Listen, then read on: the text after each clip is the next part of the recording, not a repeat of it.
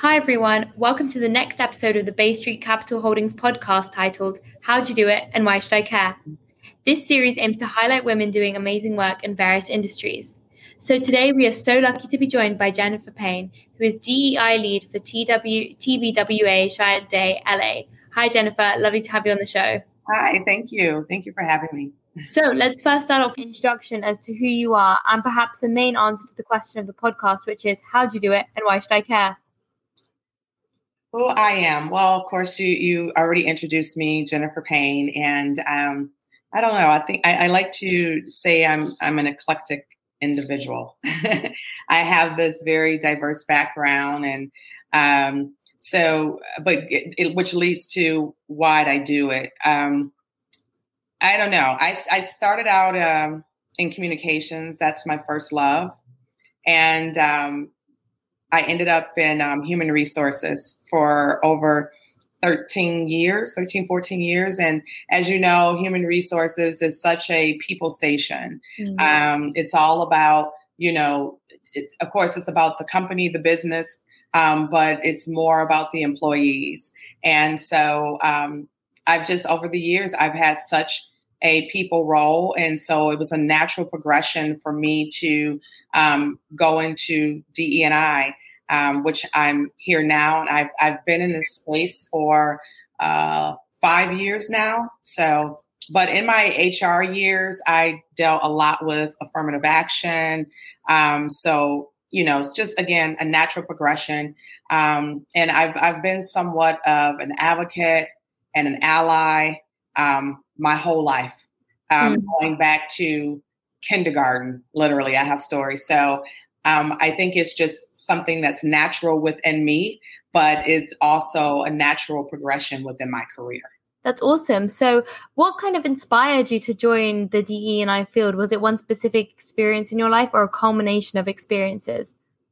I think just the advocacy of it all. Again, reflecting back to my childhood, every time I take a Myers-Briggs assessment, and it pairs you with celebrities, at the end, It tells you your celebrity comparison.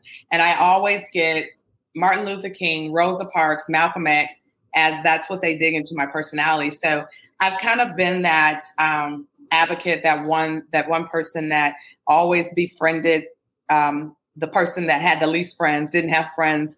I've always been that supporter since a little girl. So again, I just think it was just natural to be in this space, to be able to advocate and fight for others. Of course, I can't talk about this space without talking about 2020 last year. Mm-hmm. So big year, big deal. A lot of things happened, a lot of change. We still have so many more ways to go for more effective change. And so in 2020 was really like that turning point that gave me that aha moment of this is why I do it. This is why I'm here. Because a lot of people, and especially employees who still had to work, were internalizing. They internalized, they were grieving inside. They were saddened by the state of affairs of what was going on and still had to show up and do their best. Exactly. So, to be in that role, to be able to help them as much as I can and attempting to do their best. It's just kind of what I do. So That's the why. And obviously with DE&I, you basically can't learn it in a book because it's people's own experiences. So what were the best resources that helped you along the way? I have to say just for strategic reasons, because there's a strategy to this. I listen to a lot of TED Talks. One of my most favorite TED Talks is by Verne Myers, who leads D&I initiatives over at Netflix. And there are books. So reading books and, believe it or not, watching the news, CNN, watching what's happening, watching, how you're literally watching life as it's unfolding. It's unfolding before you, and you're watching and learning how decisions are made, and how you can be an aid in maybe changing those decisions and policies. And so, I mean, it's just a combination of everything. I mean, honestly, just life, because DE&I, it changes with life. Whatever is going on in the world, that affects, how we embrace that, how we come together with, I have to say from an employee standpoint, workplace standpoint, how we embrace our employees, what's going to be the talk of the day. And literally that's how it was in 2020. We braced ourselves because every other day we had no idea what was going to be the talk of the day, from COVID to George Floyd to Breonna Taylor, and the list goes on and on and on. Yeah. So, but I say life and everything else, books and TED Talks and things of that nature have been my biggest resource. And so I'm guessing, since you kind of were a go-getter and you found all these resources by yourself, were there any lessons that you wish you would have known before joining the DE&I field? Yes. My biggest lesson is give yourself grace. Being in this field and having a title as a chief diversity officer or a DEI lead or diversity inclusion director and stuff like that, people automatically, assume, and sometimes you put that heavy burden on yourself that you can fix it all and that you know everything. And that's not the case. And you have to give yourself grace and allow yourself to the leverage to evolve, because life is ever evolving, changing, and we have to adapt and change with it. And so the biggest lesson I believe, I wish I had knew from the start is to breathe and give yourself grace. Yeah. And following on from that, it seems like you've learned a lot. And I'm curious, what would you say was your biggest failure and what did you learn from it? I would say my biggest failure would have been not following my passion. I studied communications. Yeah. I wanted to be a journalist and on-air personality. But I allowed money to create my path. And I truly believe everything happens for a reason. Yeah. But I learned a lesson. The greatest lesson is go with your passion, go with what you love. When you do what you love is never work, the money will come. Because when you have that much excitement and passion into what you're doing, the money will come. But I was young, so I chased the money. Yeah, no, I'm sure. And that's a great lesson to learn very early on in your career, I think. Just be happy in the job and don't kind of follow the money. Yeah. And following on from that, I think you've been giving some really great pieces of advice throughout this call. But what is one piece of advice that you would give to somebody who is wanting to join the DE&I field? Pack your patience and stock up on those adult beverages. It won't hurt to have a case of wine. Again, this is truly an advocacy role, okay? And it's not easy. You have to try to be there for everyone. A lot of cultures, again, hence I have to just reflect back on 2020. A lot of cultures, not just the Black culture, suffered over the last year and a half. And so you have to try to be there and hold the hands and comfort everyone, while at the same time, you're fighting your own personal battles. You're also grieving internally. You're also trying to take a breath and take it all in.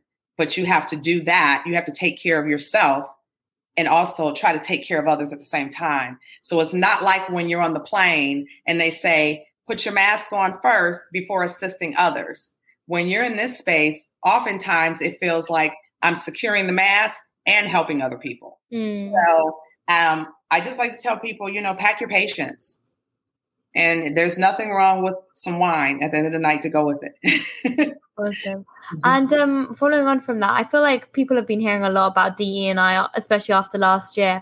But what would you say is one common myth about the field that you would like to debunk right here, right now? I think I mentioned this earlier, that in this field, we know everything.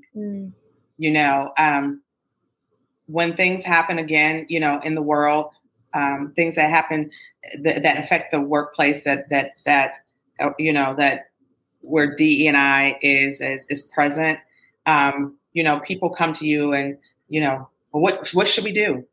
And it's like, okay, hold on. I need to think for a minute. I don't know everything, life is happening so fast. One thing about this work that I really do enjoy is, it's never the same situation twice. You know what I mean? It's different. It might be the same story a little bit, but it's different circumstances. It's happening to different people. There's different ways which you may want to handle things depending on the culture, the background, and all of that. So a lot of it, like I said, a lot of it is very strategic. You constantly, need to stay in the know, and you're trying to stay in the know. You're trying to stay in line with life as it's going. And so I think the biggest myth is that we know everything, So.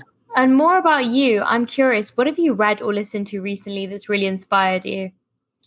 It was a discussion led by Patrice Palmer. And Patrice is a cultural storyteller. And she goes by, they uses the gender pronoun they, came to TBWA virtual, of course. And Patrice gave there was a discussion on gender pronouns, acceptance, and diversity and inclusion. Patrice was such an inspiring, impactful move of force. It was just a force of nature. You know what I mean? I don't even have the right adjective to describe Patrice.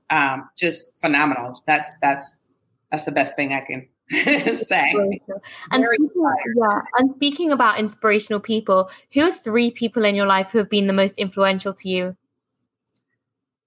Number 1, I would say hands down, my mother. But when I look from a business perspective, Vernee Myers of Netflix and Melissa Butler, who is the owner of the Lip Bar. Vernee and Melissa, love to listen to them, listen to their stories. They're such powerful forces of nature, entrepreneurs. Vernee works at Netflix, but I call her an employed entrepreneur. These are some dynamic go-getter type women. And I enjoy watching their progression, and what they do as far as work and in entrepreneurship and what they do for not only Black women, people of color. They're just inspiration. So, and then my mom, that's my mom, she's the reason why I am who I am today. Awesome. And then finally, to wrap up our conversation, what is one piece of advice that you wish you gave yourself at any point in your life? Breathe, rest, get back up and do it all again tomorrow. It's going to be okay. Awesome. Well, I think that's a really lovely place to end our conversation. So thank you so much, Jennifer, for taking the time to speak with me today. Thank you. It was my pleasure. Thank you. Bye-bye. Bye-bye.